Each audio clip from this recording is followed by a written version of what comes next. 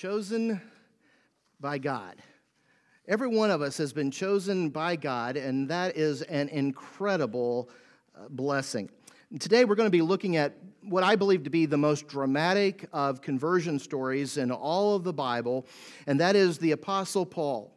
At the time, his name was Saul, and he was about as big of an enemy of God and his church, the bride of Christ, as anyone could be. But God got his attention, and because Paul was willing to respond and to accept God's choosing of him, God was able to redirect him and use him in powerful ways for his kingdom and the church.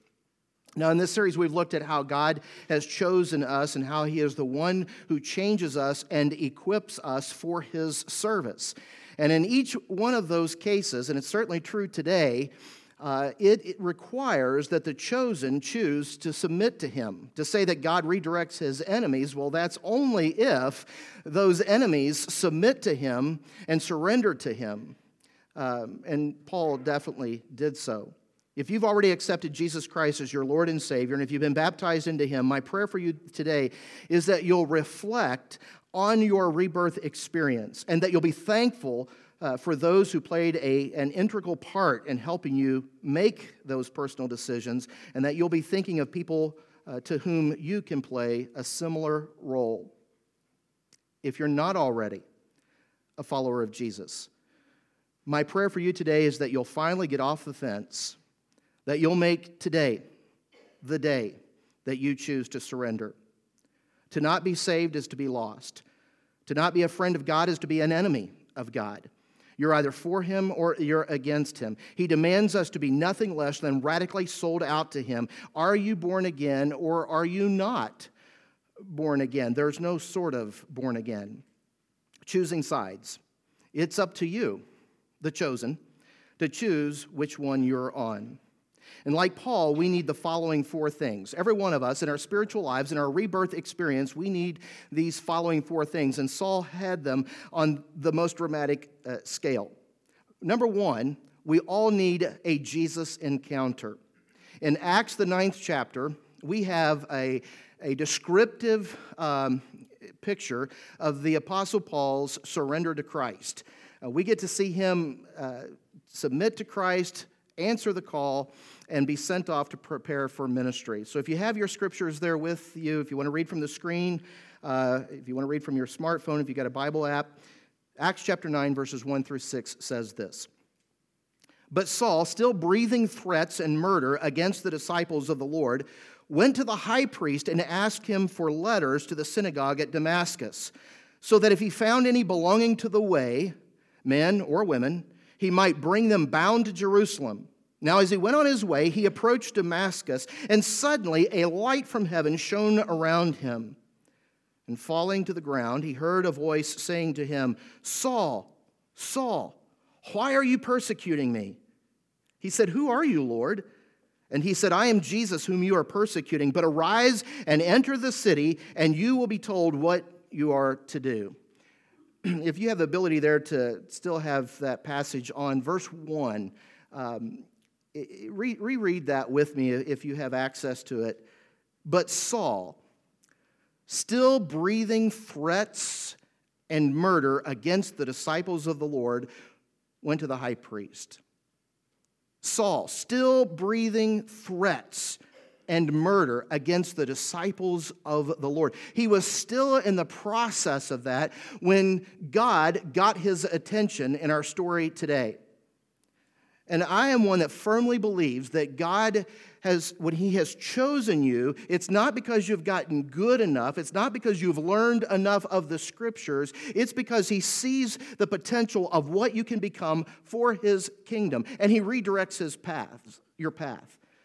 I certainly see that in my own life as well. Never in my wildest imaginations, in my junior high years and high school years, would I have ever imagined that I'd be going to church, that I'd be accepting Christ, that I would get heavily involved, that I would go off to seminary, and that I would become a pastor.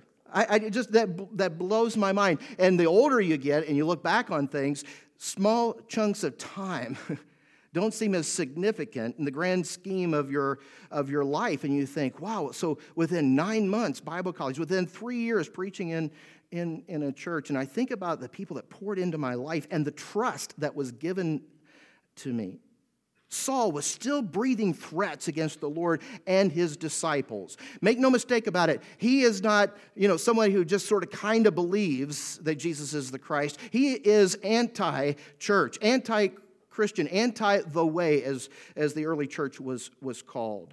He was one bad dude with a lot of power, a lot of influence. He loved the one true God. He was very zealous about his faith in the one true God, and he saw Christianity as a threat to that. So, his heart was in the right place, but he did not see that Jesus was the Son of God. He did not see him as his Lord and Savior, and he wanted to stamp out Christianity.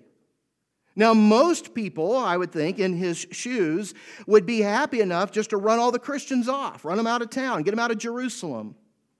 But that wasn't enough for Saul.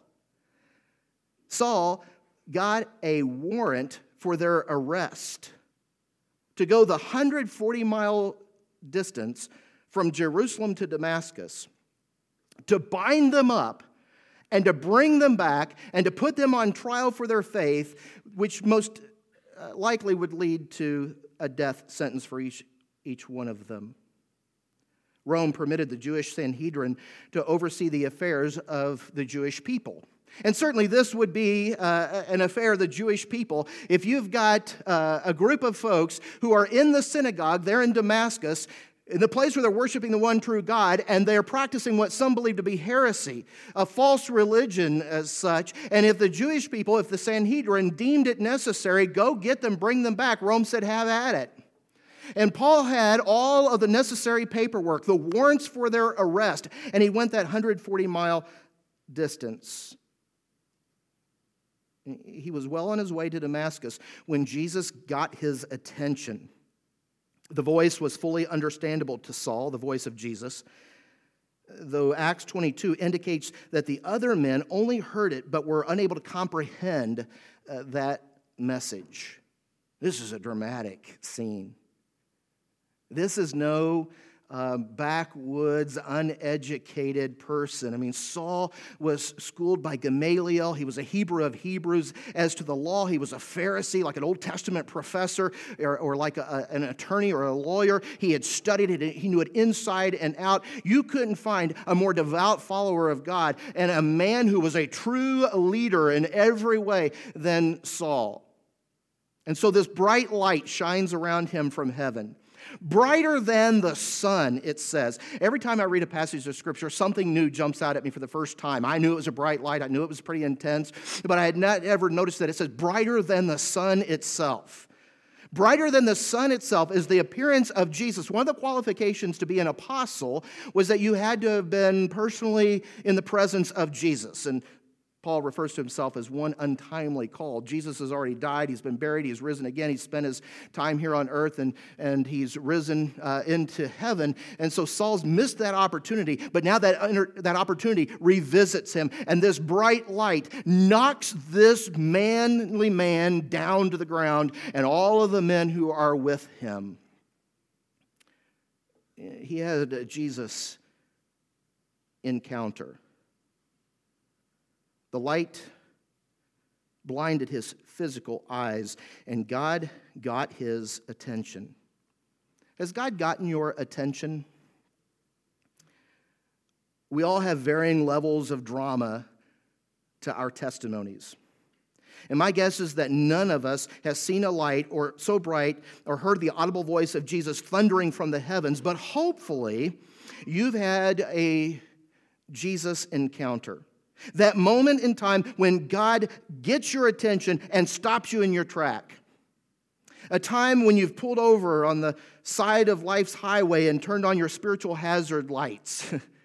And the journey halts because God has gotten your attention. Was it when you were maybe in the midst of a crisis? Medically or financially, or socially in some way with family? And you were broken, C.S. Lewis says that pain is God's megaphone to rouse a deaf world. And you can look back on that moment in time, and it was your worst nightmare, something you would have never wanted, never invited, but that was your Jesus encounter moment, because that's when God got your attention and you finally listened to his voice. Was it when you had blown it big time and gotten yourself into more trouble than you could get yourself out of, and you knew you needed someone bigger than you? Was it an intellectual moment when information and research from God's word clicked?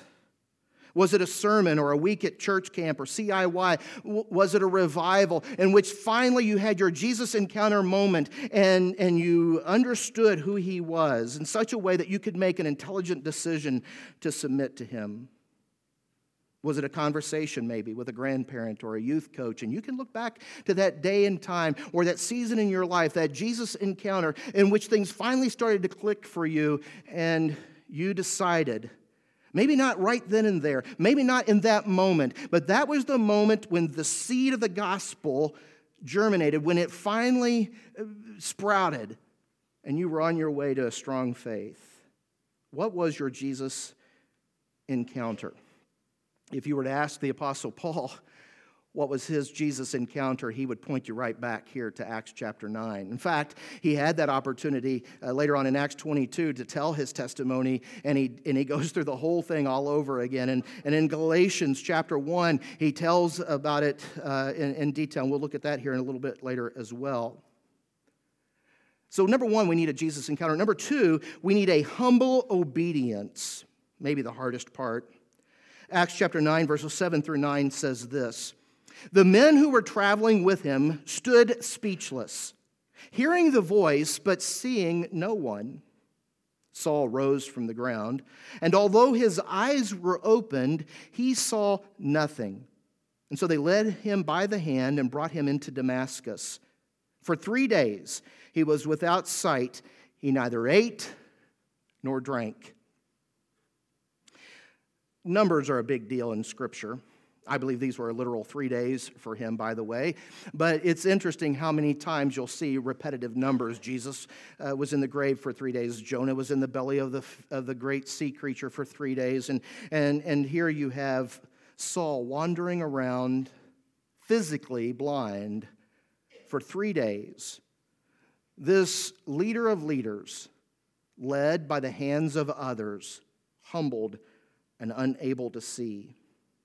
He was blinded by the bright light, the presence of Jesus himself, and the blindness would last until right after his acceptance and baptism into Christ, when something like scales fall from his eyes. Sometimes a Jesus encounter requires people to at least temporarily lose one thing that is keeping them from seeing Jesus.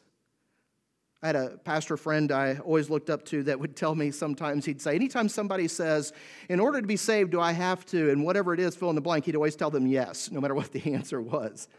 Because he says if they're asking that question, then that means that's their one thing between them and submitting to Christ. Now, I don't know that he followed that literally in every answer, but the point is clear. If you're asking God, now, if I want to be saved, do I have to do such and such, such and such, such and such? Then that means there's a compartment in your life in which you're still on the throne.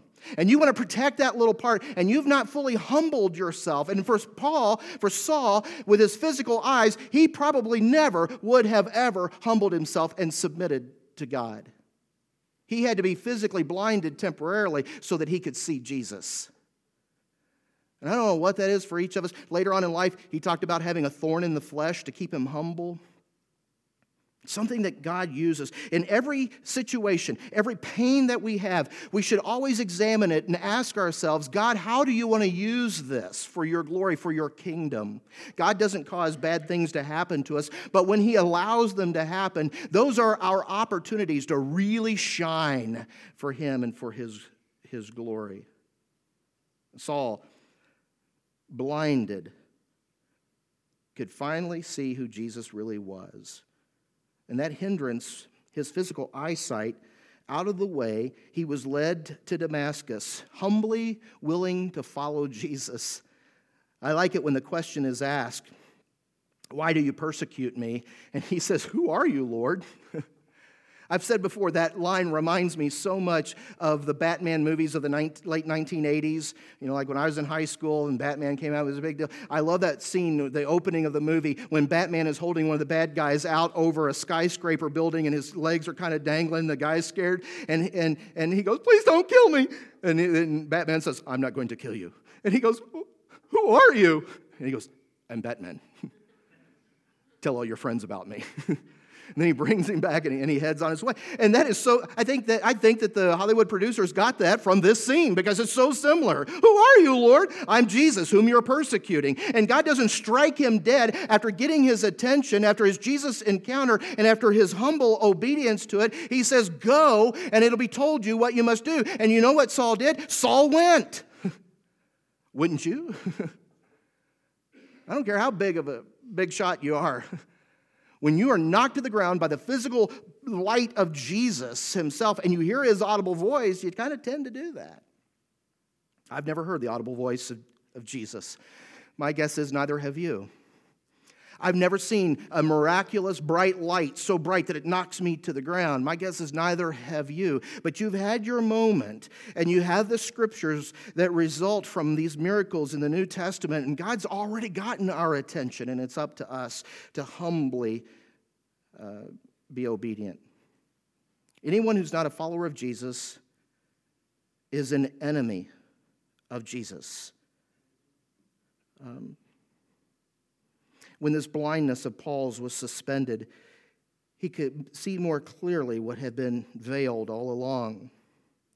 You're either all in or you're all out.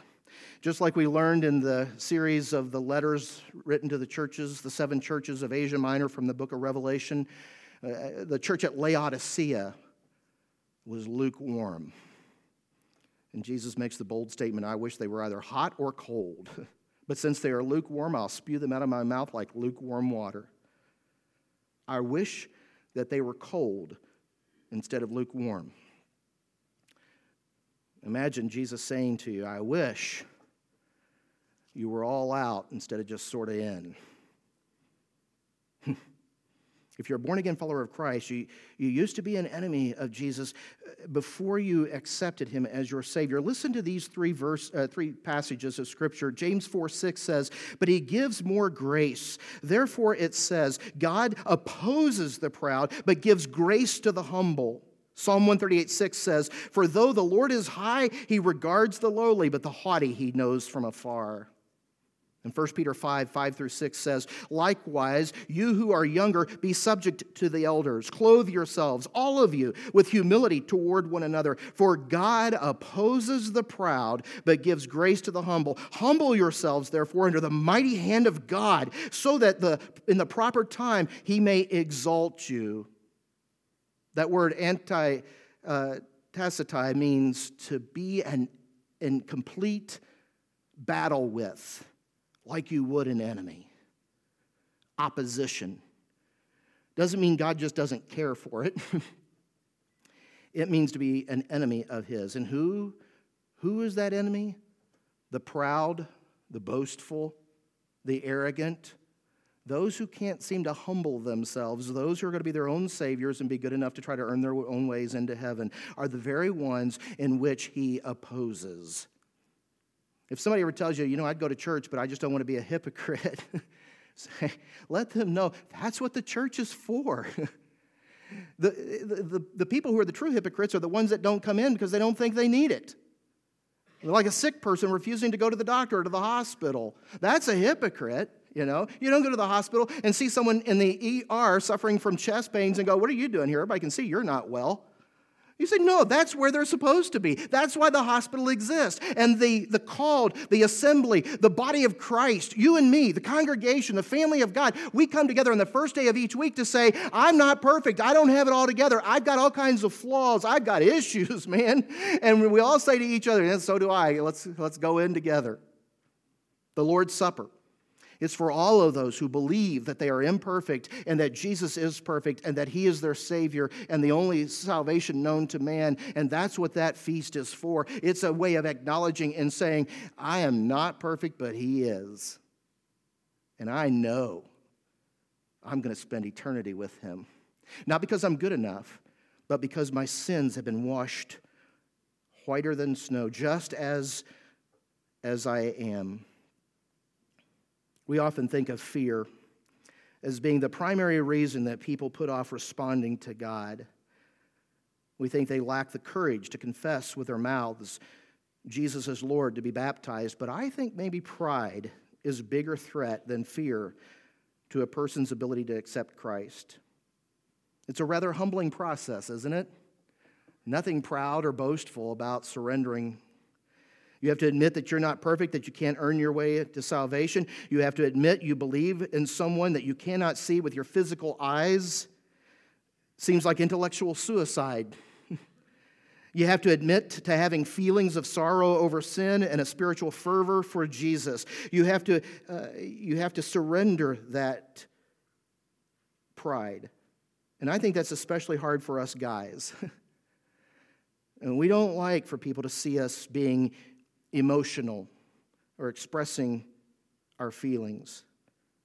And then there's the humble process of allowing someone to baptize us by fully immersing us underwater.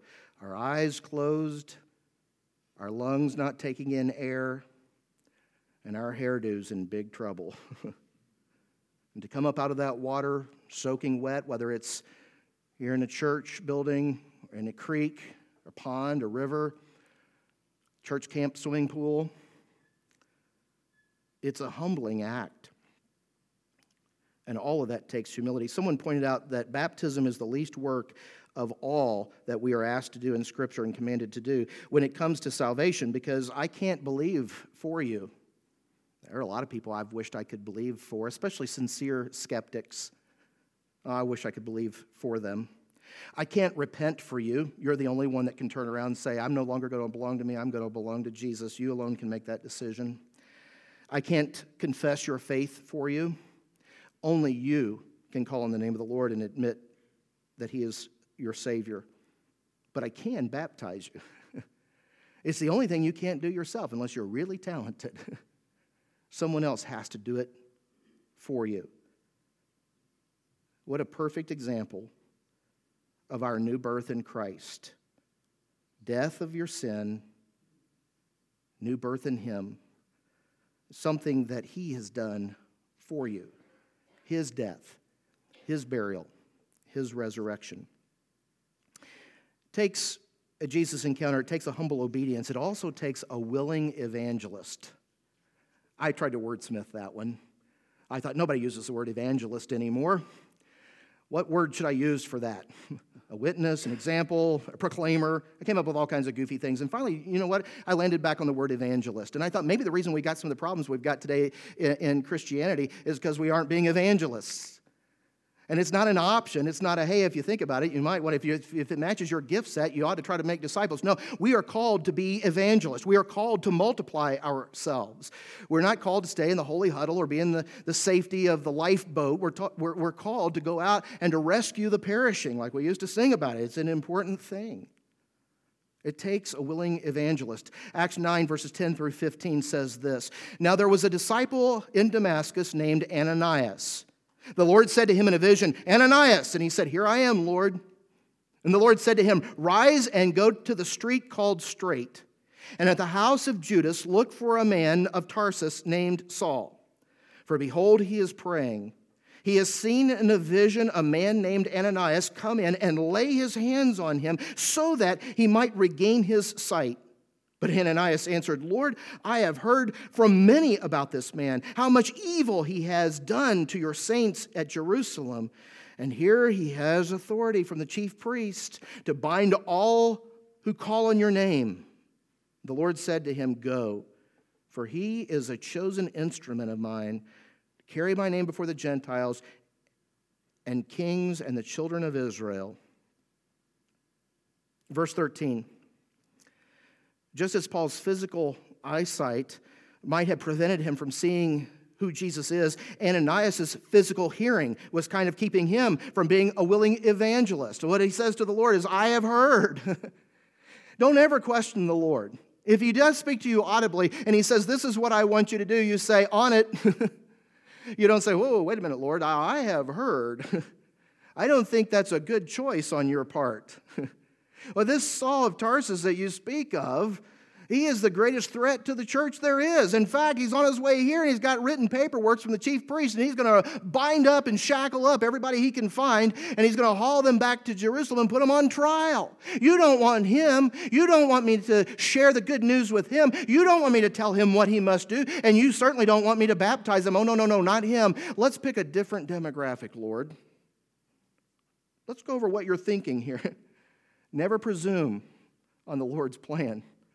The Lord tells Ananias, you go to Straight Street, you go to such and such a house, and you wait, and this man's on his way, and when he gets there, this is what I want you to do. You tell him what he must do. I love the book of Acts. I always have it. It's my favorite book of the Bible. I love the detail that's in there because it's a reminder that, hey, this stuff is real. These are real people and real geographic locations. And it certainly was that for Ananias. This was his opportunity. You imagine what would it have been like to have been the guy that got to present the gospel to Saul of Tarsus and for him to go on and become an apostle and to write the majority of the New Testament after the Gospels and to know that God used you for that. That's pretty awesome. Who was that in your life?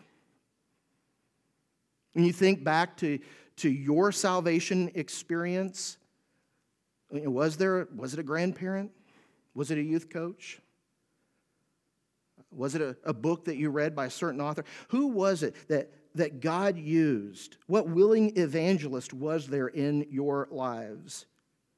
Ananias had knowledge of Saul's written permission, as I said, to bind up everyone, and that came from 140 miles away. This is before the internet. There's no social media. We don't have automatic transportation back then, no planes, trains, or automobiles. And yet they know Saul is coming. And one of the commentaries I read pointed out, kind of the diversity there of reactions. They probably announced it. Want everybody to know Saul of Tarsus is coming with a group of guys. They're zealous for the Lord. When they get here, welcome them, give them a meal, treat them with hospitality. They're coming here to wipe out and clean up this place and get rid of all those people of the way. Those Christians, those Christ-like people, they're going to bind them up, they're going to take them back, and so you be really good to them. And I imagine there was a thunderous applause of all of the God-fearing people that didn't know that Jesus was the Christ and can't wait for them to get here, while at the same time, the Christians who were going to the synagogue there in Damascus and were there in person and hearing this announcement, their hearts probably pounded just about as loudly as the applause of those excited to see them. God sees potential in even the greatest of enemies, and he chose Saul to be saved, to be a disciple, to be an apostle, to author the majority of the New Testament and the gospel, and he's chosen you as well. Don't wait for your bright light from heaven. Don't wait for the audible voice of God to get your attention. He's given you all that you need to know and to believe, and it's time for some of us to get off of the fence, and it's time for some of us to be a little bit more responsive to God's call. One final thing, and that is we need a spiritual rebirth. Acts 9:16 through 19 says this, "For I will show him how much he must suffer for the sake of my name." And so Ananias departed and entered the house. And laying his hands on him, he said, "Brother Saul," called him brother here. I think the Lord got his attention. "Brother Saul, the Lord Jesus, who appeared to you on the road by which you came, has sent me to you, that you may regain your physical sight and then be filled with the Holy Spirit." And immediately something like scales fell from his eyes. He regained his sight. Then he arose and he was baptized. And taking food, he was strengthened. For some days he was with the disciples at Damascus. You can go on and read later today if you want there the rest of the story of how he goes off and gets prepared for more deeply for God's call on his life. But that's how quickly he surrendered and how quickly things began to take root and to grow in his life. This is what Paul says in Galatians chapter 1, verses 11 through 17. He says, "For I would have you know, brothers, that the gospel that was preached by me is not man's gospel." This is much later on in his ministry. "I did not receive it from any man, nor was I taught it, but I received it through a revelation of Jesus Christ. For you have heard of my former life in Judaism, how I persecuted the church of God violently and tried to destroy it. And I was advancing in Judaism beyond many of my own age among my people. So extremely zealous was I for the traditions of my father. But when he who had set me apart before I was born and who called me by his grace was pleased to reveal his Son to me in order that I might preach him among the Gentiles, I did not immediately consult with anyone, nor did I go to Jerusalem to those who were apostles before me, but I went away into Arabia and returned again to Damascus. It says, I received it through a revelation of Jesus Christ. He was pleased to reveal his Son to me, and he had a purpose in order that I would preach the gospel to the Gentiles. And God has a purpose for every one of us. And we've looked at a lot of broken, messed up people, and more to come in the Scriptures. Bible characters, not necessarily Bible heroes. Ordinary people, anti-Christian people like Paul, but God chose him. And God had a plan for him, and he does for every one of us as well. Our team is going to come and going to lead us in a song, and I'll be right down front here. And if you have a decision for Christ today, I encourage you not to put that off another minute. If you're already a born-again believer in Christ, you're looking for a church home, I encourage you to join this church family. There's no reason not to. And for all of us, when we think about why we exist as a church, what we're called to do, be thinking of the people that you know who do not know Jesus. And what does it take for God to get your attention and say, go to Straight Street. Go to the house of Judas. Wait for this Saul of Tarsus. Who is that? Don't question the Lord. Just respond. As we pray. Father God, I thank you so much for your Son, Jesus. I thank you, Lord, for his love and his call on us. I thank you, God, that we are chosen. I thank you, God, for our eternal salvation. But beyond that obvious blessing, God, I thank you for using us right now here on earth while we are here. Help us to make a difference, God. Help us to connect people to your Son. Help us to communicate to everyone that they matter to you in such an incredible way, Father, that they can see it with their spiritual eyes and want to be a part of it. God, we love you and we worship you in this time. Have your own way, Lord. We pray in Jesus' name.